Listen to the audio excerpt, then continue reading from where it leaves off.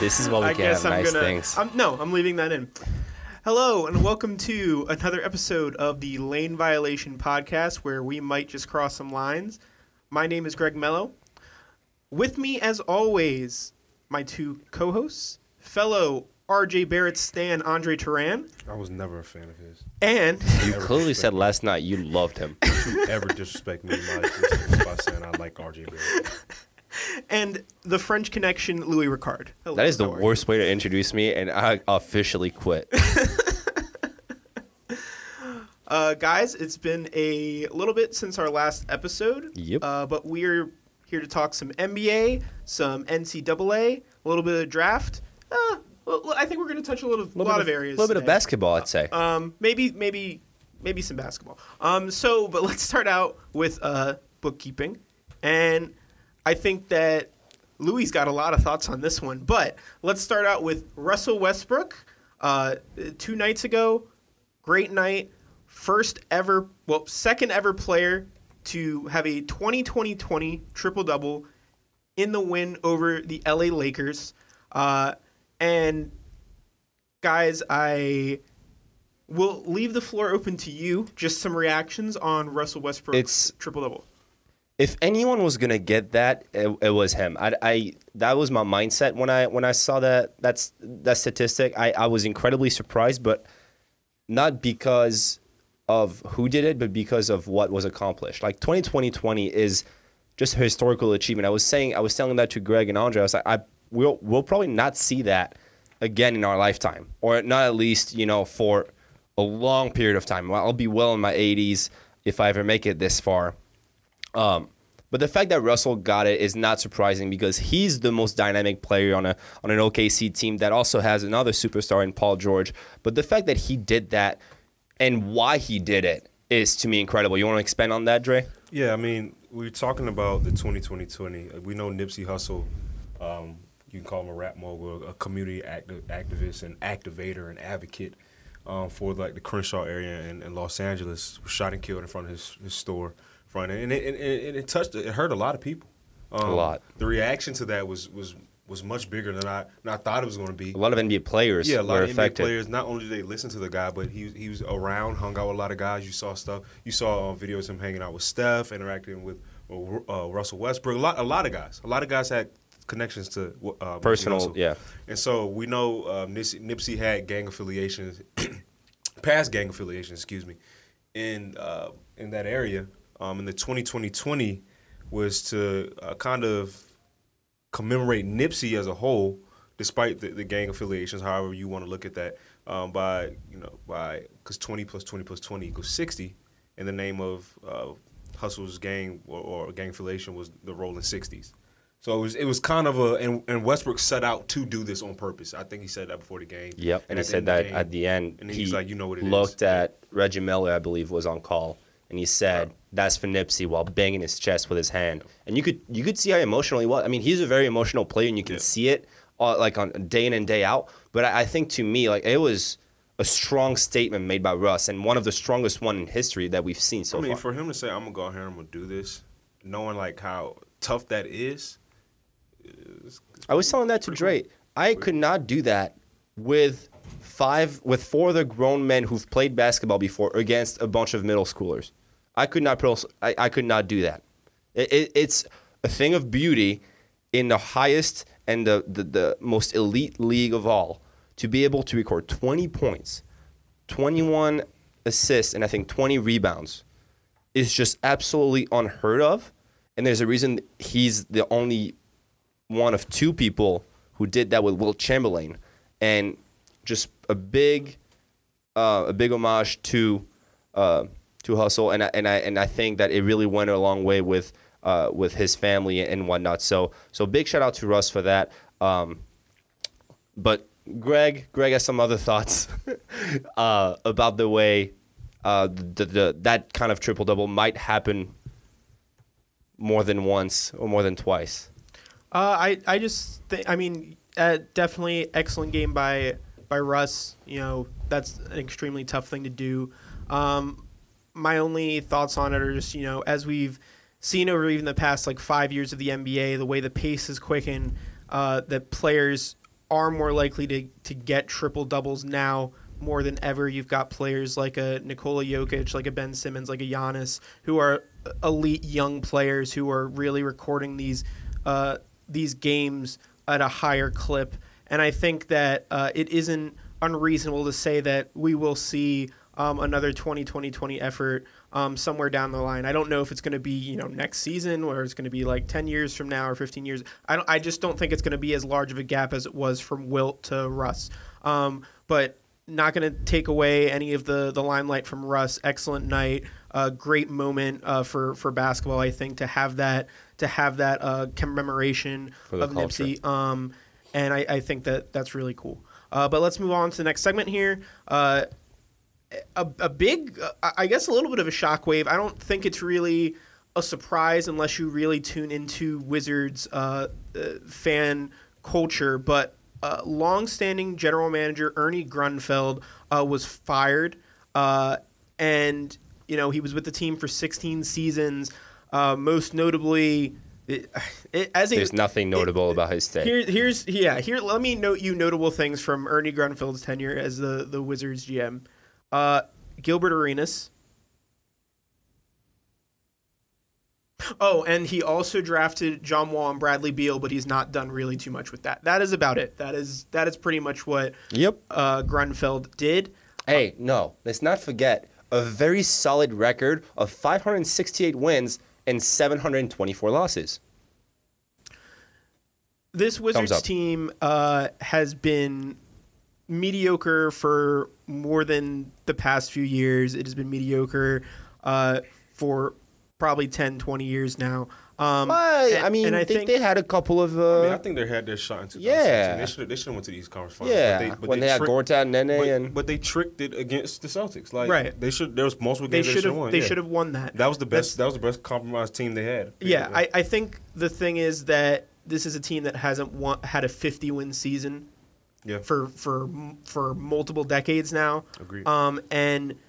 their star player, who they signed to a supermax, John Wall, is now going to be out.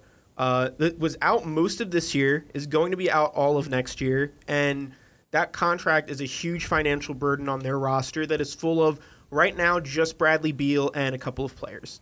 And Wizards fans do not have a lot of things to be excited about right now. I think they're looking at the lottery, and they're hoping the lottery goes their way right now, but Bradley Beal is a free agent after next year. They will potentially offer the supermax to him if he is a All-NBA team member this year. And it's really, can you commit to two players in that way? You don't really know what John Wall we're going to get when John Wall comes back. So there's a lot of things in flux right now, and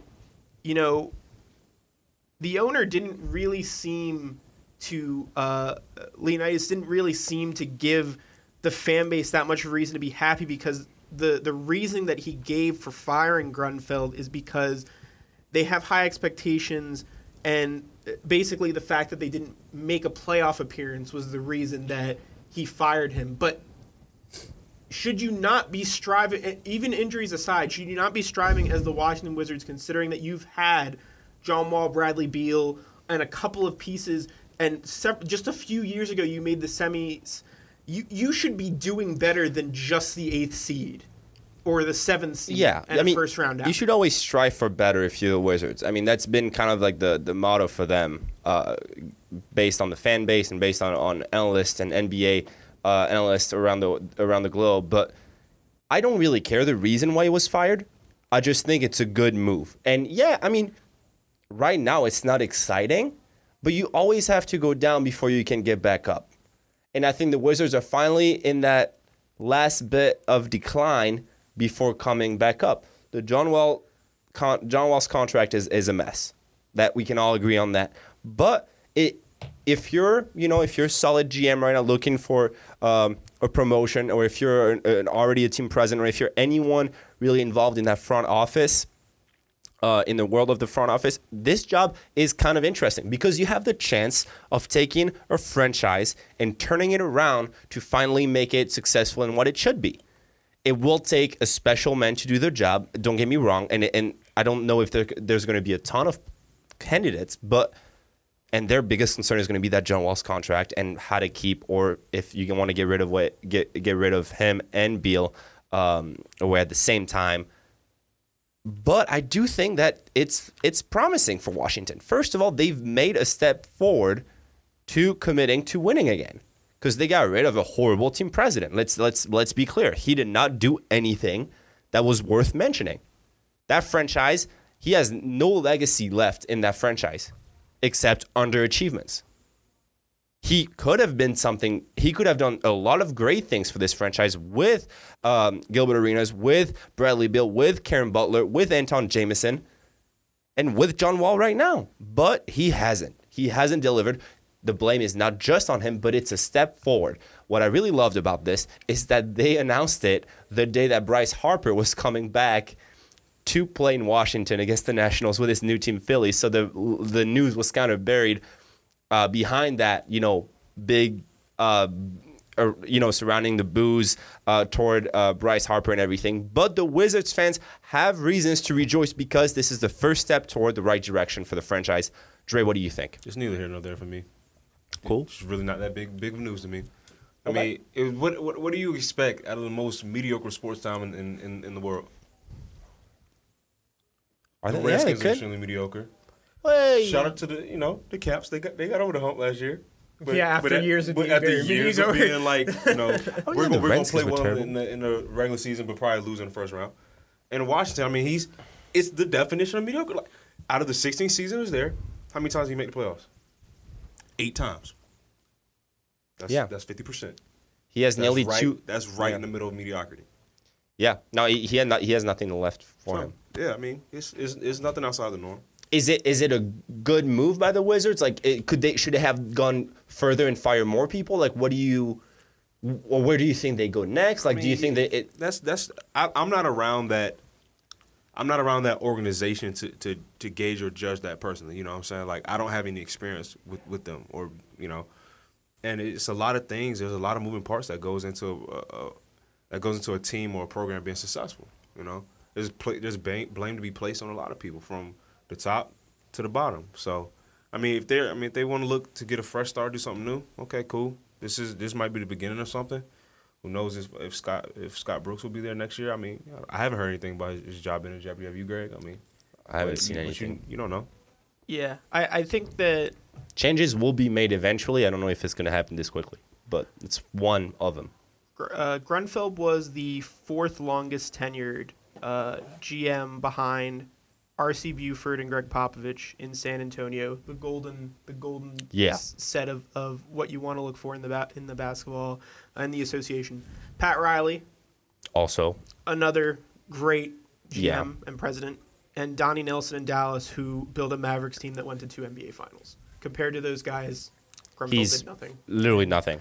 And that was why he was let go. And I just don't understand. Like Greg said, the reasoning behind his firing is outrageous because I think they were trying to be diplomatically correct and politically correct.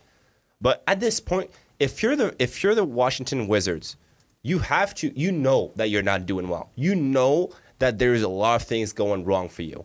So why don't you just take the blame, say, hey, listen, we screwed up by letting him here stay for 16 years and not doing anything that we wanted to do. We're sorry. This is the first step. But because they didn't do that, now we have people like Andre who don't really care about it because to them it's like neither here or there because they don't expect anything out of it. But we'll have to see what direction they choose to go. What's next, Greg? So we have the last set of bookkeeping. Steph Curry, Kevin Durant, and Draymond Green were fined by the league after their game against the Wolves, where they criticized the officiating. I believe there was a final call involving Karl Anthony Towns. 0.5 seconds left in the clock. They were tied, and free throws ended up winning the game for Minnesota. Yep. There was a missed foul call, according to Steph, on his 3-point shot. So a couple of different things, but basically all 3 players were fined. Green fined the largest amount at $35,000. $35,000. And then Kevin Durant at 25 and Steph at 25. Steph at 25 and Kevin at 15. And I think that the differences were just like Draymond used social media to do his. Yep. Steph was in-game, and KD was public criticism. So I'm assuming that was during the press conference that it happened. So the game should never have been this close. That's a Wolves team that should not compete with the Warriors. The Warriors have found themselves in this situation multiple times this season. Are the refs inclined to give fouls to the Warriors? Absolutely not, because they're a bunch of hot-headed stars, and they play with some swagger. But this game was, to me, inexcusable, and it was absolutely horrific to watch in terms of the refereeing, because they called Kevin Durant shot a three and drained it, plus the foul. But they called the foul before the motion, and that was not legitimate at all. That should have been a 4-point play. Then Steph makes a three right after that no foul, that no call, if you will. And then they call it the foul that's nowhere near any foul that I've ever seen on Karl-Anthony Towns, on Kevin Durant, who was guarding Anthony Towns, and that wins the game. And I think that was like the cherry on top for these players. And that Draymond and KD, insult and go on tangents, like we're used to that. Like, that's fine. But when you see Steph Curry, someone, whose integrity, is pretty respected around the league, I'd say that most people think he's a reasonable human being, and he's not, a crazy trash talker and whatnot. To have him, watch him during that press conference, saying that the ref was the MVP of the night, commenting on IG saying the same thing, being very heated about that, to me told me something, because that means that there's something that needs to happen. And the fact that the NBA would fine these guys for defending themselves against bad officiating is ludicrous. I think that players should have something to say about refereeing, officiating, if it's done poorly. What do you guys think? I think my dad always says this, and I kind of stick to it. Like, if you're going to find the players, you can find the referees. Yeah. I mean, I don't know now. As far I think as they've done that too. Now, as far as the logistics, I don't know how that works out. But these guys make mistakes too, right? There's a reason guys are complaining, especially if it's at this level where 3 guys end up getting fined. They're not complaining for no reason, right? But the fact of the matter is, they already have such a big spotlight on them as a team, right? And then you get to a certain point where you become so dominant that like the X on your back is from different avenues, different areas. So now where, you were on top of the world and might have been getting more calls, people have kind of gotten tired of like how good and dominant you have been. The Jordan rules, for example. Yeah, so it is what it is, but like I also feel like the players should be able to express themselves and have a voice, right? But the thing is, the league has to protect its officials in this way, because if they don't, it takes away from the officials' like credibility. Yeah. And that's what they stand on, I've always been taught as in rugby. I've played rugby for a while, and rugby is one of the most respectful sport towards officials. Sorry, like you will see grown 6'5", 250-pound guys calling a guy sir, and never touching them on like in soccer or any other sport. I've always been taught respect the referee, always call him sir, never argue a call. Because no matter what you do, it's not going to change a thing, right? However, when it's multiple no calls, when it's multiple fouls that weren't called, when it's multiple turnovers that shouldn't have happened, and when Steph, almost gets tripped while he's shooting a three, I don't know if you guys saw that picture. I don't know the defender for the Wolves, but like there's a clear evidence that the Timberwolves player is extending his leg while Curry is shooting the three and hitting Curry's leg at the same time. And that's not getting called. As a player, you fear for your safety. Your legs and your body are what gets you paid.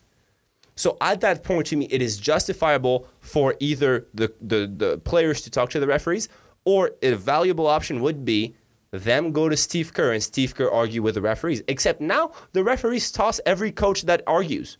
Popovich was tossed after 63 seconds in a game against Denver, because he argued a call. It's a statement. He knew what he was doing. He wanted everyone to respect him for that. By the way, his post conference was actually gold, like absolute gold. But like it's just like an example. Steve Kerr is always a player's coach and always will advocate for his players, and he's been tossed out multiple times. So if the coaches can't argue with the referees about a call, if the players can't argue with the referees about a call, I don't want to see on Twitter the NBA referee account saying, "Oh, this was a missed call," or this call should have not been a foul. There should be a level of accountability right there and then to change things, whether it's a video replay, whether it's a video official, in the booth saying, "Hey, you guys messed it up, fix this." Greg, what's your thought on the whole scenario? Is it justifiable that did the NBA do the right thing by finding these guys? What's in there? What's going on? I mean, I'm always of the mindset the league can do what it wants in this case. They've already set the precedent before that they don't want their referees being critiqued in any way. And if they're going to do that and they keep it the same throughout every time, then I don't really mind.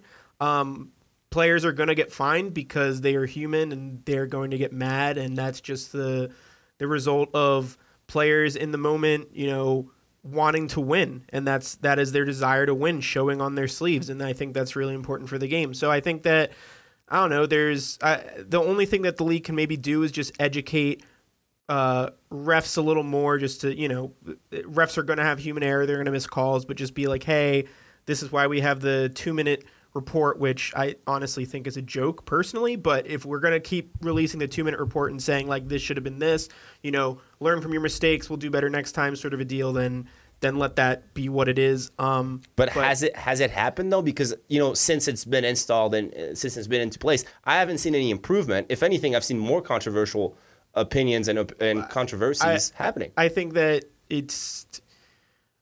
I think that the report isn't really for the league, as more so for the fans. Yeah. So the fans can see and be like, oh, I was right on that, and my team was screwed over because of that. But I think that what this ultimately comes down to is, as a team, as players, you should just know that do not ever let it get in the hands that the ref can control the game for you. The Warriors should have won that game. They're playing the Minnesota Timberwolves, who are going to probably miss the playoffs. I think they're confirmed that they're going to miss the playoffs. So you should just be crushing that team. I don't care that you're tired of or you're coasting or whatever. This shouldn't have gotten that close. So and Steph mentioned that in his post-conference, post-game conference. I'm sorry, not post-conference.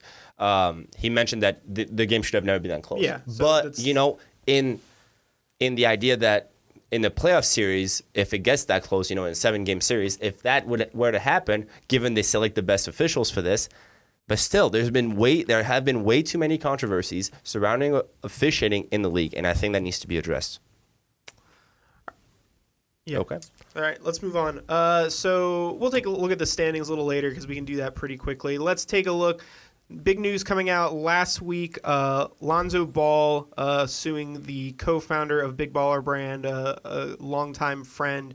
And it looks like Lonzo Ball is actually starting to shift away from Big Baller Brand. We saw officially the Instagram post kind of referencing Nike. He covered up his tattoo of Big Baller Brand with some dice now. LeVar Ball, his dad, has been saying, hey, Big Baller Brand is still going to be a solid brand or whatever. But it looks like there has been a distancing. And guys, what are our thoughts on this? Lonzo, he's out for the season anyway, hasn't played for a few months. But this is important stuff. Marketing and branding is very important for the NBA players. So what are your thoughts on this kind of departure, this breaking? I think I look at it as bigger than just Lonzo himself. I kind of look at the family as a whole. I think it's more of a sad story in the sense that, this as African Americans in this country, we don't have much like financial capital. So when you are able to build up a business from the ground, right, and try to rein in profits, that not only lifts your status as African American family, but it kind of helps the landscape of African Americans and African American business people nationwide. Like that was a good story. I know LeVar is known for his antics and his tactics. I mean his antics, but to me it was a tactic to get free advertising. Like for him, no press was bad press because he was trying to get his sons on the platform and build a platform for himself to make his brand look legitimate, credible, and sustainable. And so when you see something like this, I mean, this guy, Alan Foster, he was convicted in 2002 of defrauding, 70 people for about $4 million. So, like, what was the vetting? What was the examining? The checking of this guy's, character. I know he might have been a longtime friend, but this is a guy he's been convicted of something, right? Mm-hmm. So, like, it's kind of sad. Because Lonzo, of course, was going to be the poster boy in the face of it because he's going to be the most successful out of all the three brothers. And it was something I don't think we've ever seen before. You coming in the league with your own signature shoe that was created in your family, right? Regardless of the feelings you have towards the Ball family, that's pretty impressive. That's unreal. It's pretty impressive. The fact that they actually did it, because you can always talk about doing it. The fact that you actually did it and actually got your business to grow from that is incredible and quite honestly unheard of. Yeah. I mean, Nike, Adidas, and now Puma and Under Armour obviously control the league. The Triple Bs were the one aspect of the NBA that we did not see coming, and the fact that Foster lied to them about his previous convictions, saying that he was fine, he was not a criminal and whatever, turns out he defrauded more than 70 people of nearly $4 million in 2002. I just said that. No, I just said that. I'm re-emphasizing. Don't you do this? Greg used to do this to me, and I'm not going to sit here and let you do. No, but I'm re-emphasizing the fact that the fact that he would lie to an honest family. Whether or not you like LeVar, like Andrea said, whether or not you like LeVar Ball, he's the one dad who did everything to empower his sons and make them go far in life. And he's doing just that. Yeah. And the fact that now they get screwed over by some dude who just took advantage of, their kindness and their will to succeed is just really messed up. But what does it say, I guess, Greg, the question from me to you, Gregory Boulevard, does that set a precedent for people trying to start their own brand in any sports league? Is that something we'll never see again because of this? Obviously, this is a really unique incident, but is it worth it for people to go through this kind of pain? I think that it's going to be a case study that other players look at if the idea comes up, just because you are dealing with a lot of different things when you are branding yourself in this way. You're not following the Adidas, the Nike, the Puma, or whatever, and you're creating your own brand and your own shoe and logos and designs, and that's a lot to figure out on the side while also investing your time to develop your craft and be a better basketball player. And I think that obviously the scandal itself, from what you were hoping as a close, trusted friend who is going to help you out, is going to be something everybody looks at hey, business decisions, you got to be aware of who you bring on for these kind of ventures. But I think also for Lonzo, it's maybe a little bit relieving to be okay, I'll sign on with another brand and they can do a lot of this work for me so that I have extra time to take care of other things that I want to pursue.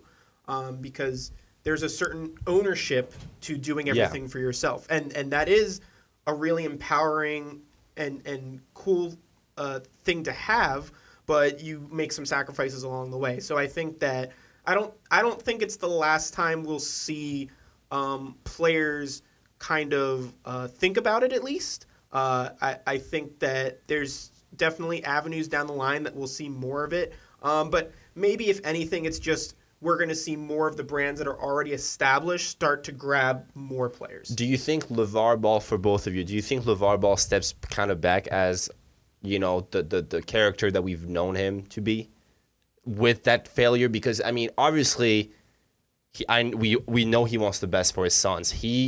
Part of that failure is on him, not seeing it coming. Obviously, who could have, but do you think he's going to take a step back as a business entrepreneur and as, that almost like their agent and manager in a way?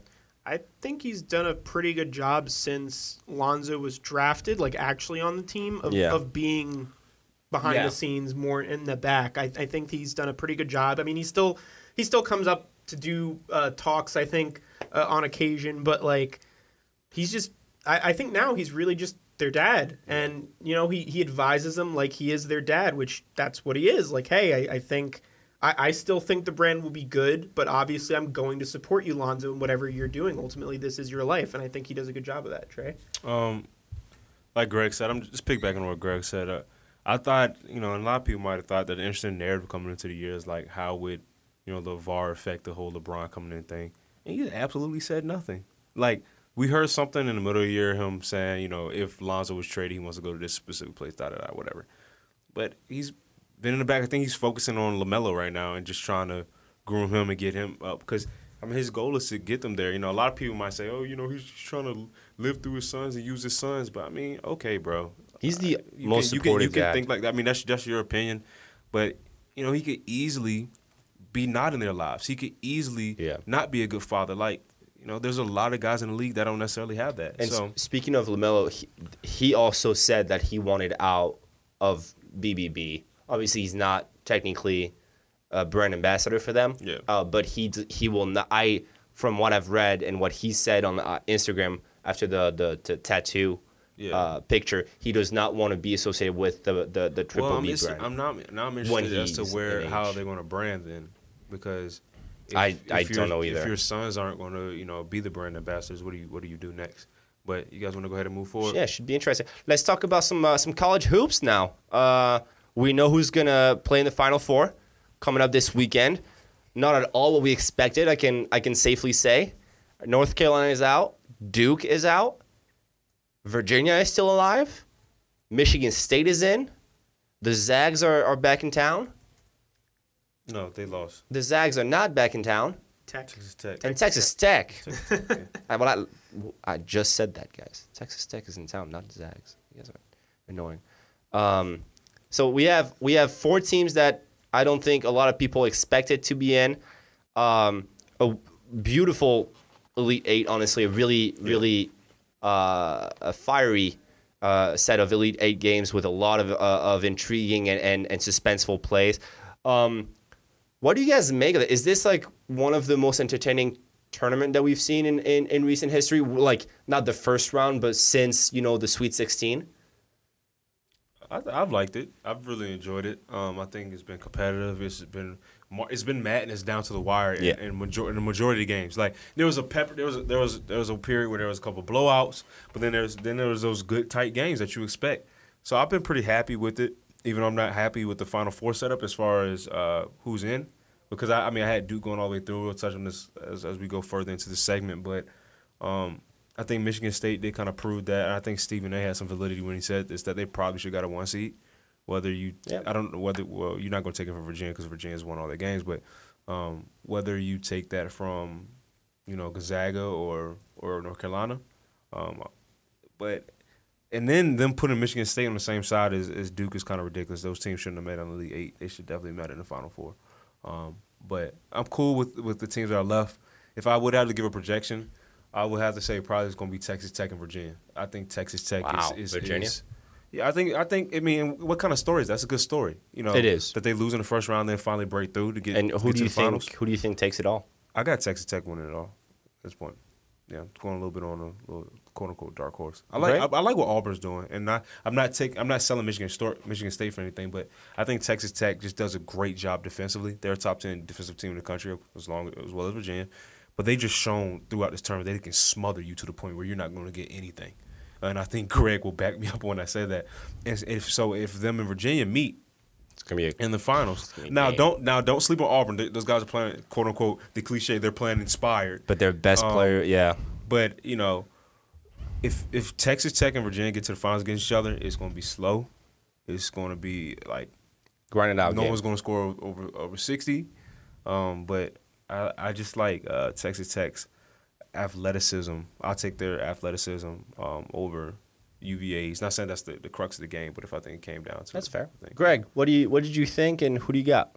I think that after the first weekend, I can honestly say the first weekend wasn't that great. The first weekend had like 1 or 2 games that you were like, okay, this was cool. But I think the Sweet 16 onwards so far has really been awesome. I know, Duke had 2 really close down to the wire games. They sweated out over UCF, and then they, take out VTech in the the Sweet 16, and then they lose a very close game against Michigan State. So, like, it was obviously fun to just watch that team, and you hope that they got further than they did. And we'll talk about the three guys on that team and what's next for them. But I think that was just one of the main storylines, obviously, the weekend. I think that it was a surprise to see Purdue really make the push that they did, and it was a great story. Carson Edwards. That game against Virginia for the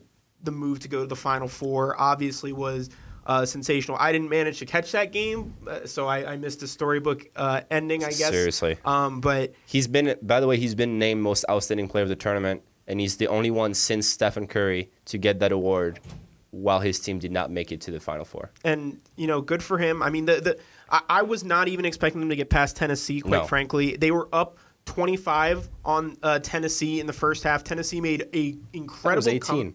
Was it 18? I thought it was 25. Okay, no, it was 25. But my bad. Sorry. It was double digits, large double digits. Tennessee made the push, came all the way back. Should have won that game, personally, in my opinion. They foul Purdue if you want to call that a foul on a three that was barely a foul. And Purdue goes away in overtime, and then they make the game against Virginia. But that back-to-back slate of games, really fun to watch. I think the Midwest where Auburn came out, I actually wasn't really that into their side of the bracket. Neither was I, yeah. I think that the biggest surprise was that Auburn, trashed North Carolina and pulled away. They dominated. Which was huge. And then...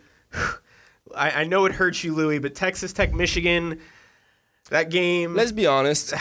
If you cannot win a game if you don't make shots, and they Michigan, were not making shots. Michigan did not catch a single break. On top of the fact that Texas Tech is an elite Texas Tech's defense is unreal. Don't get me wrong, but Michigan could not buy. No, I'm saying, but when you add those two teams together, exactly. You're going to lose by 20. And I thought, they started off. I was okay with the low scoring game. I was, you know what? It's fine. We don't need to rush into anything. We don't need to, get in our head, because I'm a big Michigan guy. Obviously, we don't need to get in our head.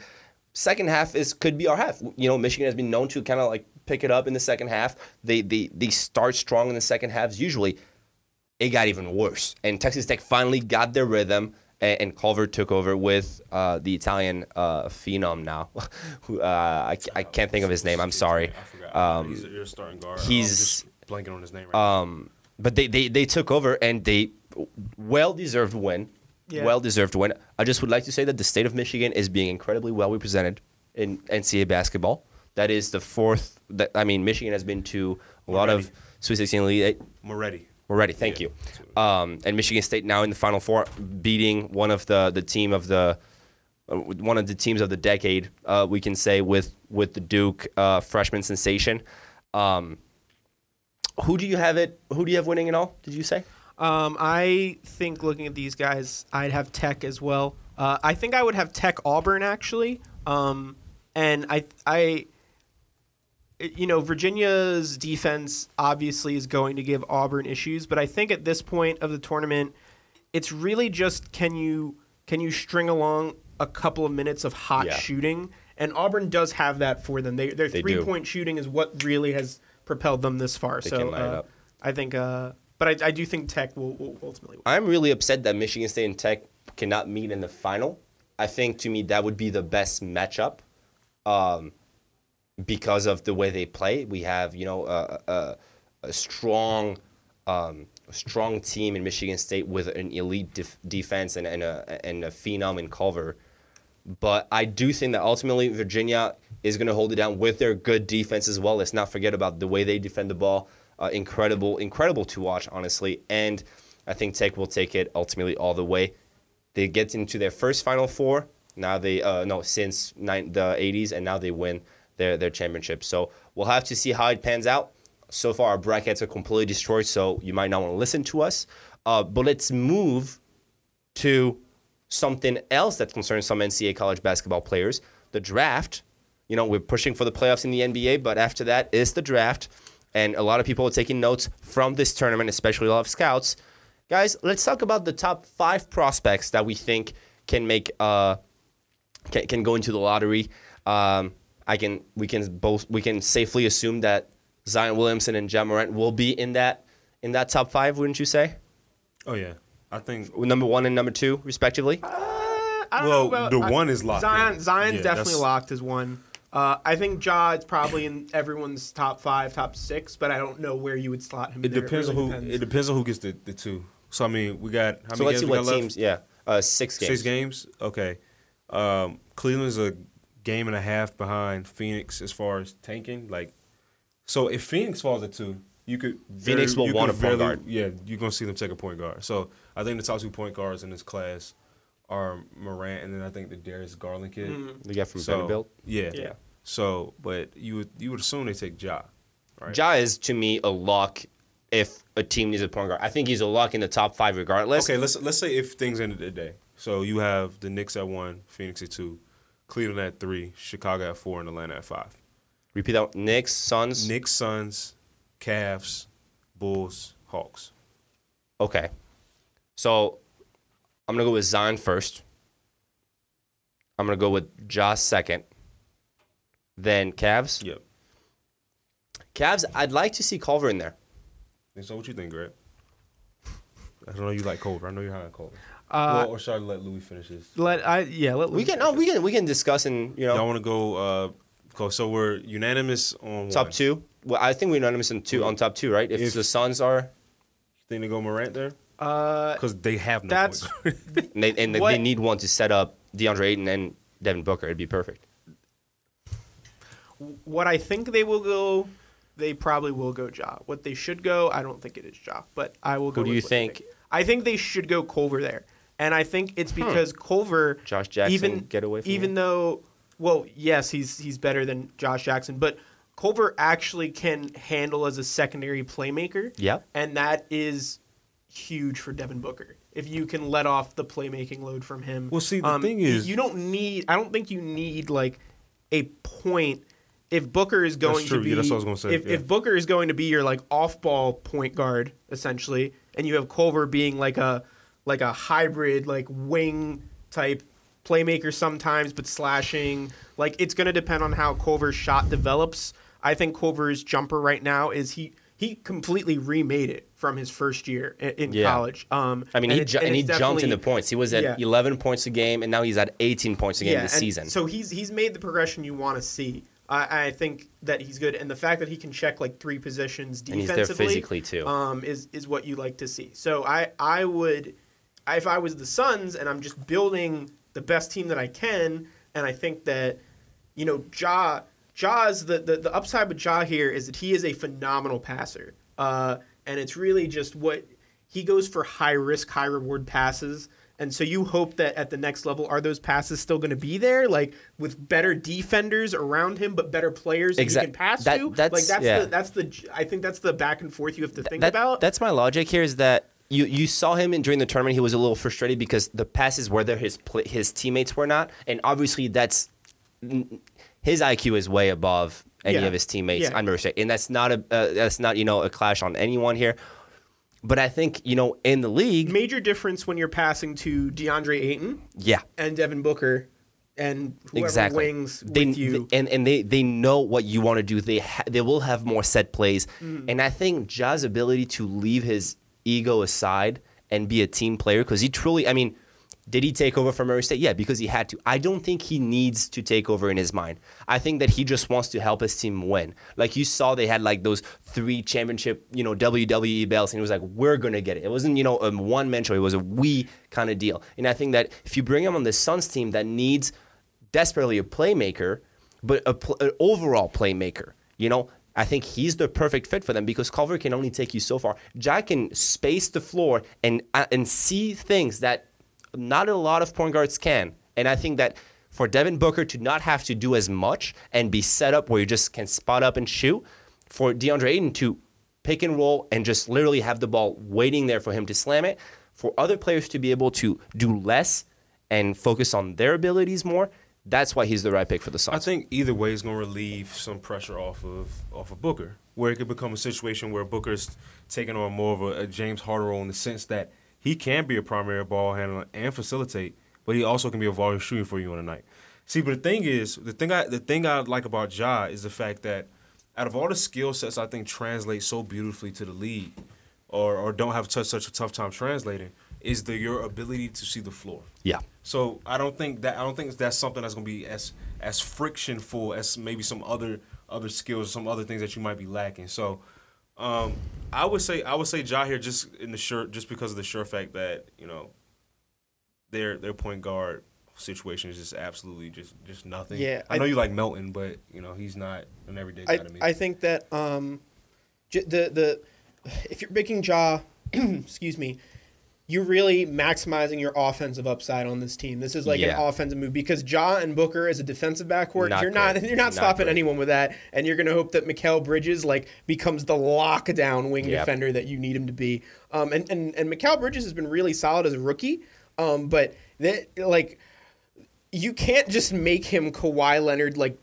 he's not going to become that in 1 year of a difference. And I think that if you get Culver there instead, now all of a sudden you have Culver and Bridges as perimeter defenders, and Culver he is a plus on offense, not nearly the same visionary as Ja is, but he can still make the passes you need him to make. He will handle the pick and roll pretty well. So he's more of a balanced. I think he's a little bit more balanced than Ja, but I think that it really depends on how much you believe in Ja's star upside over Culver and vice versa. I think that's what the pick. So that's a very good point. So let's put Ja and Culver in that discussion for 2.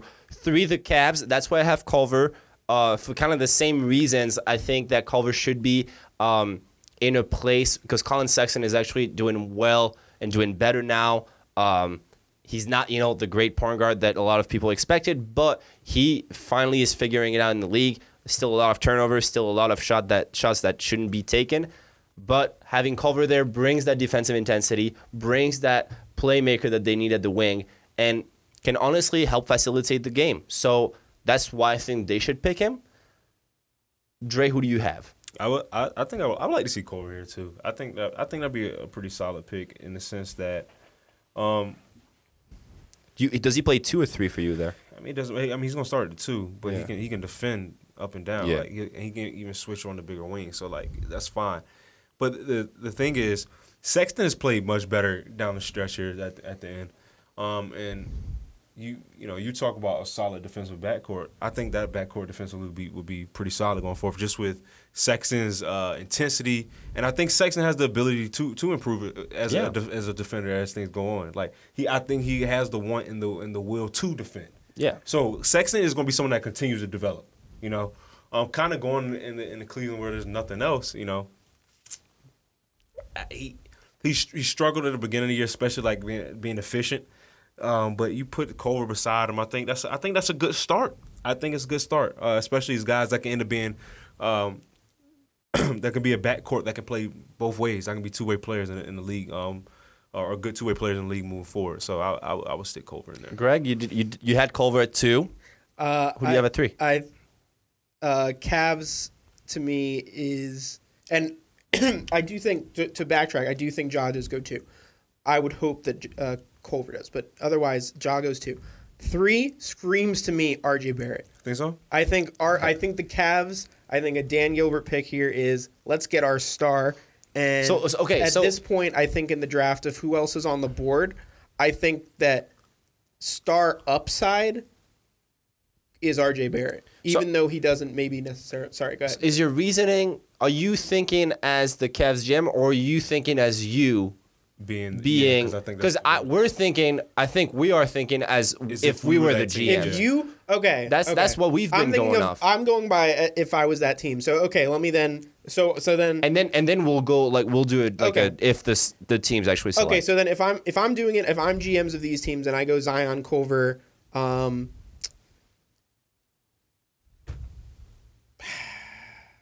I still might go Barrett at 3. I don't think that Ja makes any. No. They won't want to. I mean, Colin. I don't think you give up on Sexton that fast. No, I think you put Colin as a 2, but you put Ja as a 2. Yeah, I think Ja is a good shooter, but it'd be really weird. Funky, so no, I think you go RJ, and then Ja would slip to 4 to the Bulls, and they would love that. And they would love that. The Bulls. So the Bulls at the 4. So you have Ja at the 4. Man, at the 4 for the Bulls, it's a tough one because ultimately, I would love RJ to end up with the Hawks. I think that'd be a great at the number 5.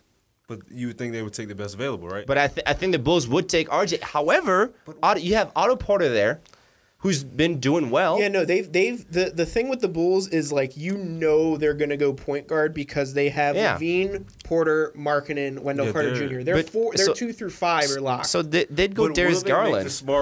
Would they make the smart decision? Have they been known? They go with the best guy, the quote unquote best guy on the board? What I've always said, they make no sense as a front office. So would they go for the pick that makes sense, or would they go for freaking, I don't know, Sekou Doumbouya and go for that? Well, I don't think they go for him because you don't know anything. Big You don't know anything. But if I'm the Bulls, once again, if I'm the Bulls, I'm going for Darius Garland from Vanderbilt. I mean, that would make sense, right? My only problem is that he's really tiny. I mean, him and Ja are basically the same size. Like, bro, 6'3", 170. I mean, they both gonna have to add. But the cool thing about him is that he can shoot from deep, and he's kind of like a Trae Young type of player where he doesn't hesitate when he wants to shoot.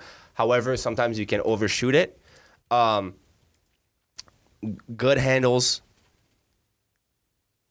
Good passer. I just don't know how he would fit with this Bulls team because it's kind of tough to be a rookie point guard with everyone else at their position already. Because you have to be a team leader as a point guard. That's just a thing. Well, that might be just me. Well, not in this system. Because they're going to put a lot of the primary ball handling in Levine's hands. And Markkanen. Yeah. And they've already said they're going to, from what I've heard, that they're building stock, and this is even from when Hoiberg was there at the beginning of the year, that they're building stock in Zach, hopefully developing into a guy that will be their primary ball handler and be able to facilitate as well as score at a high clip. So Darius is the pick that makes sense, right? I think so.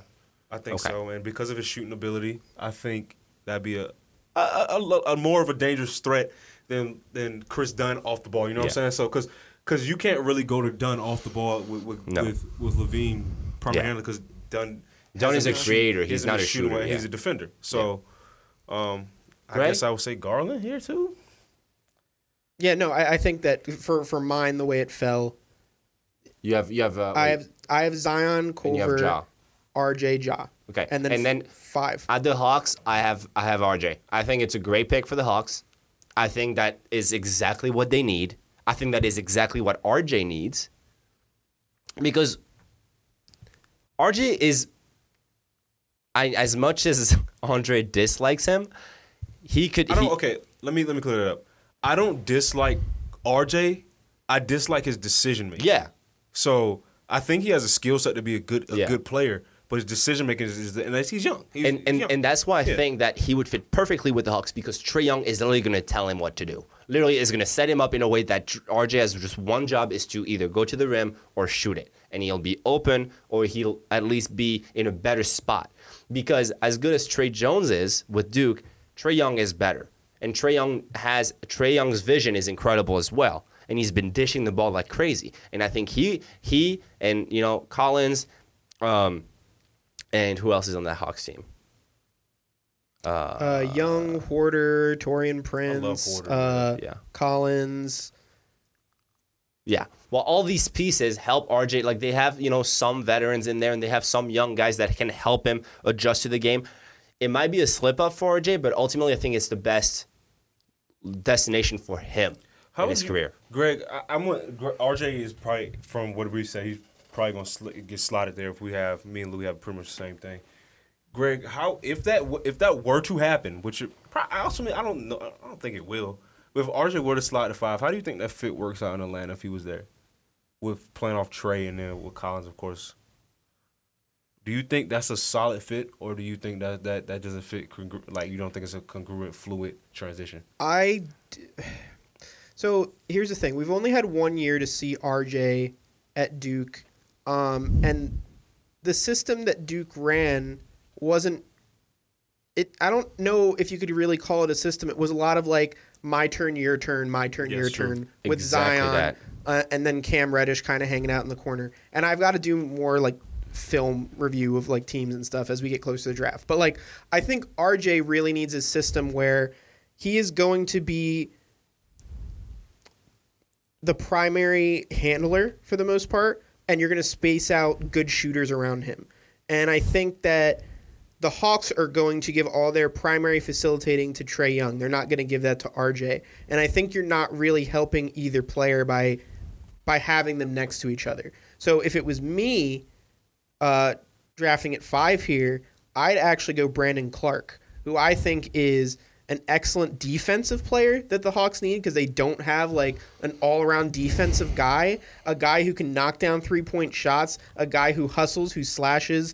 Brandon Clark averaged 21.7 points this season. He's 6'8". He's really quick. He's very smart. He's a guy who will move the ball around. So he fits Lloyd Pierce's system a lot better than I think RJ Barrett would. You take him before DeAndre Hunter, who I think is probably Yes. a more. I think he's more polished around. I think I would Clark. take Clark higher than DeAndre Hunter. I'm gonna have to disagree with you. I think Clark reminds me a lot of Bryce Johnson from North Carolina a couple years ago. I don't know if you guys even remember him. I mean, Bryce Johnson was 6'11" though. Long and lanky. I know, but what I'm saying is that in his, like, in terms of playing, like his. As far as okay. Yeah, not like physically I see what you're speaking, saying. but Okay, yeah. both very physical players, both very dynamic on the floor, very solid at both ends of the court. Except that for some reason, Bryce Johnson was not. He was picked by the Clippers. Yeah. I haven't heard of him since, pretty much. His skill set did not translate to the NBA. I don't see Clark making an immediate impact in the league. I know like he's built, he's athletic, he can shoot, but I don't see his skill set translating to the league. It's kind of a hunch because I'm looking at Bryce Johnson. They really remind me a lot of each other. Same thing with Carson Edwards. Reminds me a lot of Trey Burke in a lot of ways. And you look at Trey Burke right now, it's kind of like he struggled for a while too.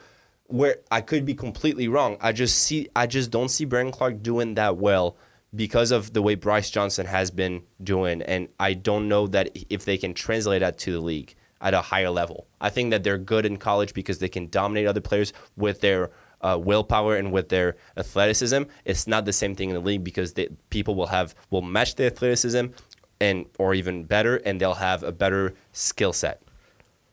Okay, as far as what should we got time, right? As far as we'll probably occur.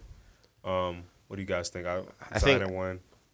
I think Ja goes 2. I think Zion 1. I think Ja 2. I think RJ 3. 4 and 5 is where I would like. Yeah. Not 100% sure. I think the Bulls are in a weird spot because they're like, we really want a point guard, but they're gonna try not to force it. Like I don't see Garland going that high. Could Kobe White go that high? Like I know it's a real stretch. We don't because I mean there's plenty of time. So like board's gonna change. The combine still has to be done. Like things are gonna go up and down. So like all these guys have to go work out for them and everything. But it's just like Kobe White. You don't see some of the reaches in the NBA draft as what you see in the NFL draft. So like things aren't going to change that drastically. I don't think at least. I think it's pretty set. One thing that I think for sure is Cam Reddish's stock is going to drop, like a decent amount. I don't think he's going to be a top 10 pick. I don't know about that. Really? Yeah, I don't know about that. He'll be a up. top 10 pick, I think. Now the interesting thing, and I'm not saying this because it's my team. If the Lakers end at 10, who do they go get, Greg? I don't know who'll be available. That's there? what's tough. Well, so like, or who do you think is available there? So I'm just looking at Tankathon. So they have Romeo Langford going to the Lakers right now, from Indiana, who's a shooting guard. But small forward. Thank you very much. A wing, but I think. Well, actually, I think the Lakers are just like, first they're going to be like, okay, who do they get rid of first? Who do they not re-sign? Is this good? Yeah, is this good enough that we can trade this? Yeah, that's the first thing because you're like LeBron doesn't want a brand new young guy unless it's Zion. Like if they jump all the way to 1, that's the only way I could see them potentially picking. And even then they'd be like, hey, Pelicans. Look, hey, I have the pick now. I can't. I can't give you anything better now than Zion Williamson and like Hart and like whatever. Like, come on. Like that's so. I don't even know what the Lakers would want to do. I think that's the last thing they're thinking about, honestly. They're just thinking about free agency and trades right now. Like, when the draft comes around... Honestly, I don't think they care about the I draft. think they should take Lou Ricard at 10. I'm a strong point It's a little high, but I think that he can... high. I think he can... You're a little high. I think he can develop the Who way would that you you'd take, like me him or to. Cam Reddish? I'd take me in a heartbeat. No, don't take me. don't. I don't think the Lakers are worried about it. What are the teams in the Tankathon? Like, give me like 5 through 10 real quick. 5 through 10s. They have 5. They have Cam Reddish to the Hawks, 6 DeAndre Hunter to the Grizzlies, Jackson Hayes, center out of Texas, to the Hawks. Because the Mavericks pick is right now outside the top 5, so it goes to the Hawks. 8, Brandon Clark goes to the Pelicans. 9, Seko I don't know how to pronounce the name. Doumbouya. Going to the Wizards, and then Romeo Langford to the Lakers. Interesting. Clark at New Orleans. What do we think of that? Jahlil Okafor, Julius Randle. Do we need Clark? Brandon Clark has jumped up. Like, Greg has just a lot of capital in saying that he's going to go higher. I do think he should go higher, but I just don't know if he's gonna be able to translate that. I really hope he does. Obviously, for his sake, I hope he does. I just don't know. I just don't see him fitting well at the Pelicans. Like, they have too many bigs. Yeah, I don't know. I guess it just really depends on where you think that he's going to play. Would you, if the Grizz were to get DeAndre Hunter, would you like that grinded out defensive? Like, they're building a terrifying. defensive monster over there. I would love. They would nothing like teams would score NCAA So points. if we're against gonna, them. this is just a fun thing. Rank who do you want? Top 3 teams who you'd want to get the number 1 pick and effectively get Zion. Like, if you had to rank your favorite 3 teams to Knicks. get. Really? No, Because the Knicks have the most cap Atlanta. space. I want to see him in Atlanta. I want to see him in Atlanta. Okay, that's my Phoenix number would 1 be pick. nuts. Okay, but you guys are thinking right now based on the current players. The Knicks have the most cap space to sign 2 free agent superstars. They're not going to keep Zion. Then whatever. No, I want. What do you mean they're not going to keep Zion? I want the Hawks 1. You're no fun. I want the Hawks 1. I want the Grizzlies 2. Jaren Jackson Jr. Let's go. And then I don't really know who I want 3. I don't know. Maybe I want like the Lakers. Wouldn't it be crazy to have, bro? You can't tell me it wouldn't be crazy to have Booker, Zion, and Ayton on the same team. That's true. That'd be nuts. That's I would true. love. I'm not gonna lie. Big homer pick. Pistons. But they don't have a lottery pick. Does it look like you said? Give me your 3 favorite teams. Did you say lottery? I'm sorry. Did he say I'm lottery? sorry. In the fact that they can actually You're a jump up buffoon. to 1. Okay. Lakers are like, yeah, we're gonna give you everything the Pelicans didn't want, plus our 10th overall pick to take the number 1 pick. Nah. No. Okay. If I'm in the lottery, okay. The Hawks are obviously makes sense. I just think that the Knicks, they're gonna sign 2 guys and they're gonna get Zion. Like, it's that'd be crazy.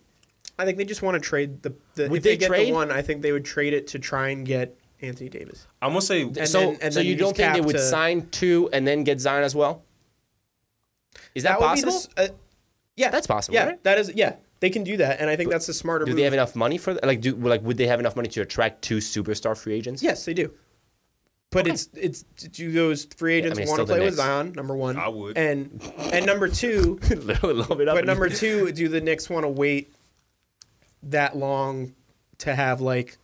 Do they think that the age like makes sense to have like Zion at like 19 with like a Kevin Durant at like 20 whatever, and then whoever? Yeah.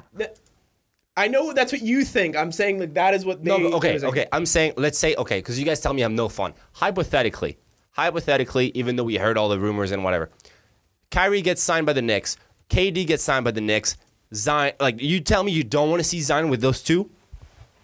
Do you know how crazy that'd be? Nah, I'd rather see him with the Hawks. Let's go Atlanta. Dre, like, KD, Kyrie, and Zion.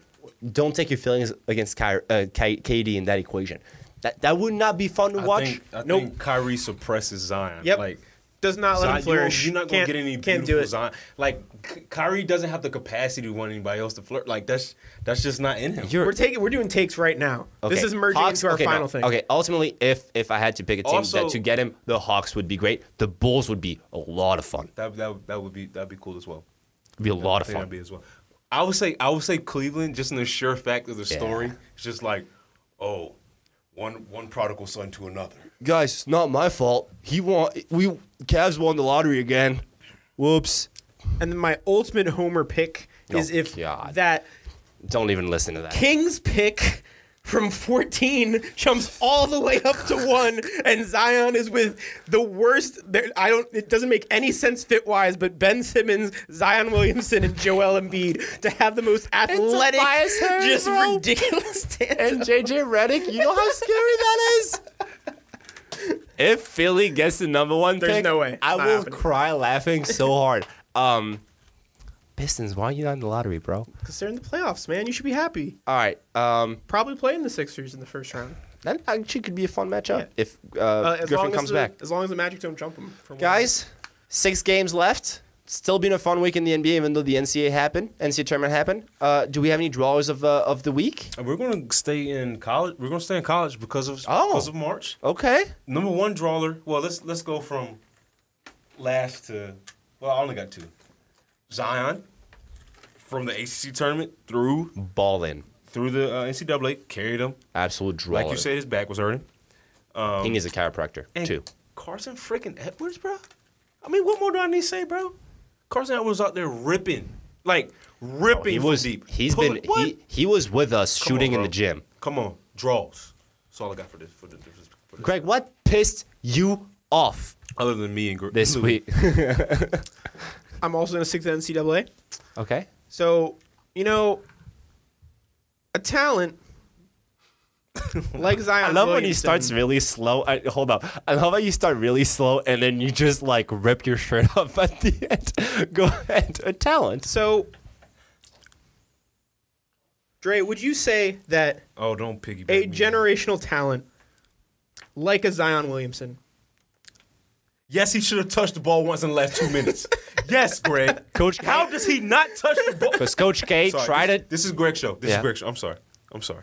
once in a lifetime Oh, here we go. talent, Oh, okay. okay, with the game on the line, and you have 1 point down. 3 players, but one of them is better. Okay, one of them is superior Understatement. by Classic math, every standard that you can see. One in can the jump league, from the free throw okay? line and Classic block a math. 3-point shot. Smarter guy can hit every shot on the floor, even the 3-point shot that everyone was Which he saying he did. can't make. He can make that shot. Grown. Okay, knows where he's got to be. Can make every pass. You tell me in the final 5 possessions of a single possession game that you're playing against Michigan State, who you have probably a pretty good basketball rivalry with in college, in college basketball Sure. playoff. Well, I'm not whatever. gonna interrupt you. Yeah, You keep whatever. going. I'm going to keep going. I'm not even going to do research for this now. Okay? Oh, God. Listen. Taking the listen. headphones off. Zion Williamson should have the ball in that situation, and he should be taking it to the hole, and he should be yamming over guys and getting the foul call and getting the free throw to win the game, okay? He did it against UCF, Yep. okay? He didn't need the help of R.J. Barrett, even though he did. He didn't need the help of R.J. Barrett for that. It is a shame that Duke is not in the Final Four, and Zion Williamson does not have a chance to get a title in his only season of college basketball. So is it so? No, shut up, Blue. Now I'm pissed. No, is it Coach K's fault? Is it Coach K's fault? Now I'm pissed because it is both. I always get screwed on my segment. does I not- always get screwed on my It is segment. Zion Coach does K's not fault deserve that. and RJ Barrett's fault. Zion does not deserve that. It is both of their fault. I'm gonna put on Coach K on this one. I'm gonna put it on RJ. Why? Gotta be a hero, right, Greg? Yeah. He just gotta be a hero. It's not him. Coach K put him in this Listen, place. No, I don't care. You gonna shoot a pull-up 3 from the right wing. Miss. All iron. Miss. Okay, cool. You get the rock again. Guess what? You're at the line. You gonna miss the 1-on-1? That's what a hero baller does? You think Zion would have missed the 1-on-1? Actually, Maybe. Yeah, he was. But guess what? He would have 56% sprung from the free throw line and grabbed the rock That's right. and went back up with it. Here's the thing. I do blame RJ on that free throw. Like that's entirely on him. That's entirely on. I mean, like you could not like if there's any moment where you hold a player accountable is when they miss a free throw. Like there's no other one. Like no one is defending you. No one is like people are screaming at you, but you used to that because you're a player. Coach is not yelling at you. like, your teammates are not even like cheering for you. You literally just have to make a bucket. He missed it, but Coach K tried to put it in. I guess who he thought was the best player on his team. I don't know what happened there. Designed to play. RJ was like tunnel vision. I'm not gonna call an audible on that play, even though I have a 3-point open for. I don't know who was open on that wing, but someone was open, and he completely missed the layup. Got called a foul and messed it up. Coach K failed Duke on that one. But you know what? It happens. Whatever. The best team won that day, in my opinion. No, that is not whatever. That is not whatever. The best Louis. player That was lost, not but whatever. the best team won. Okay. Oh, that was okay. First of all, did you guys hear that? I'm gonna repeat that one more time. The best player lost, but the best team won. Drake called me. I got a collab on the way. My segment always gets screwed over by you guys, by the way. Hold on. I just want to take. So you're telling me that in the last possession, you can't put the ball in Williamson's hand, and he can't go to the rack and get fouled? I didn't say that. No, I'm just saying. I'm talking in general. It's entirely Coach K's fault. Go to the rack. And if he doesn't make it through contact, which is a high possibility that he will, he's not going to get fouled, which is also not a high possibility. I think what Coach He K could kick it out to a wide open 3-point But I think what But Coach K they'll probably miss it. I think what Coach K thought. I think what Coach K thought is like, we're gonna try to draw them in on Zion, give the ball to RJ, try to make it look like we're setting a screen for Zion, and Michigan State played great defense. Did somebody say? Did somebody say? Oh, we're gonna draw everybody to Jordan. And give it to Scotty. No, it doesn't matter. You had your You're the time to best player shine. in college basketball. You had your time to shine. You're the best player generationally in this generation now. You had your time to shine. And you telling me you gonna defer to a dude who has been proven to not be clutch? I agree. The one shining moment was not there for RJ Barrett. I'm just Louis. saying. It was for Zion Williamson. I'm just saying they could have this day. It was his day. I wanted him to. care. Why you You guys don't are care saying about it me? Zion. We care. I wanted Zion to get that shot. Okay, but they could have done worse. They could have asked Cam Reddish to do it. Hey, Cam Reddish just hit a game-winning shot this year. One more thing than freaking Barry had one, maybe not game-winning, but a clutch shot against Florida State in Florida RJ State's hit a building. three like in that last possession. When? Like not in the last possession the per se, possession but he before. did hit like a clutch bucket. Yeah, I will give him that. But the fact of the matter is, it's less about RJ. Was it it's under more true about pressure? Zion. Was it under true He only had two guys on him. I mean, who cares? Now, I was impressed by that shot. I gave him his props. So Can I give him his props. Can I when he deserves it. overreact? But when he doesn't, Can I overreact? when he falls short, I'm also going to eat Can I overreact yet? If it's about Zion? No, it's about you.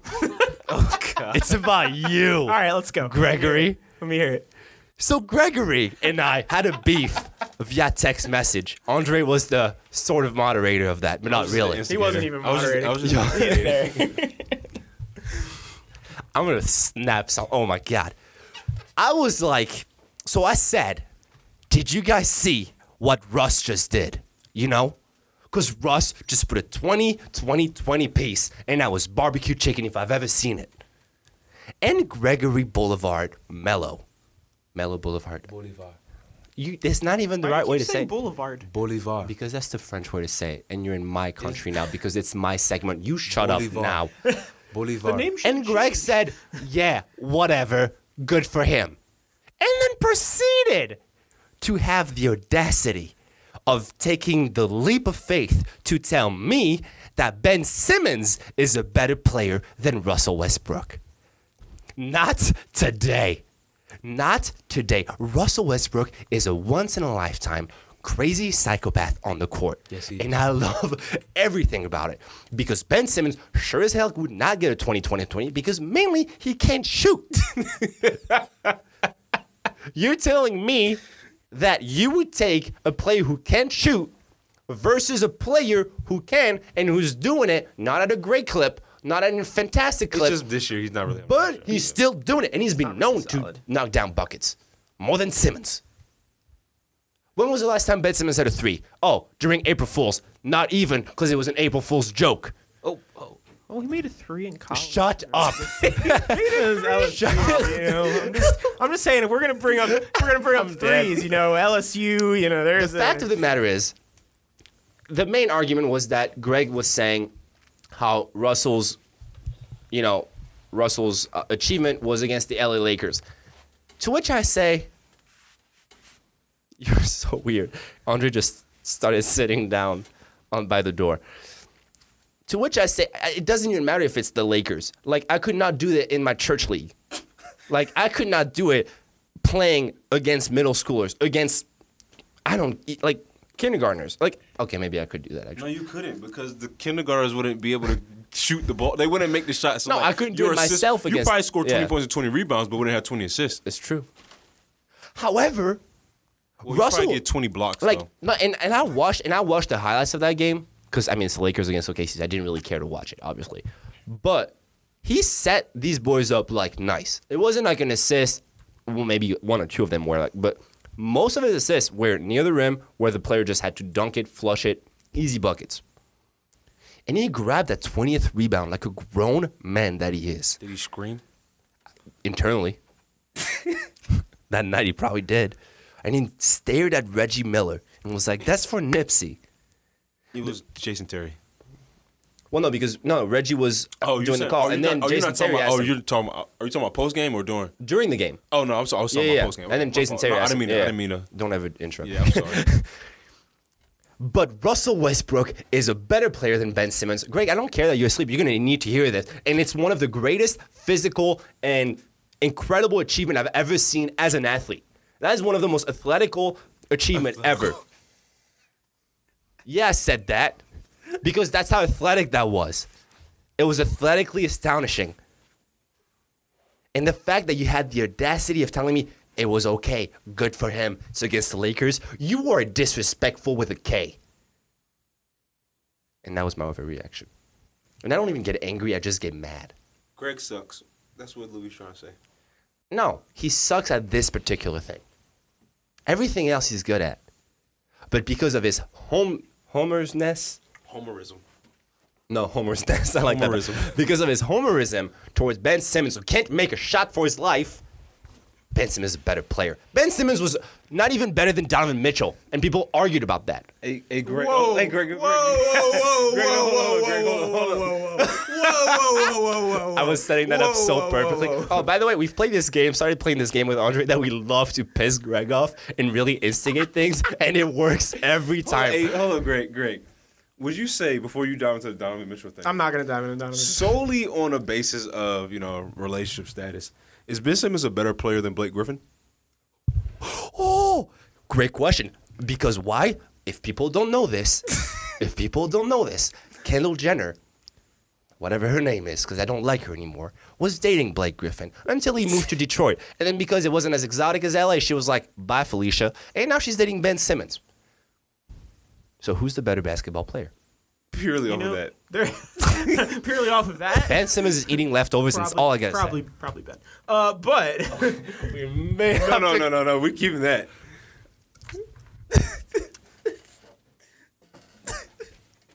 my goodness, We're cutting that. we're heated. Thank you guys for joining us on Lane Violation. We're close to the line. It's been a pleasure as always. We'll see y'all when the playoffs start. Maybe. I didn't kill Greg before.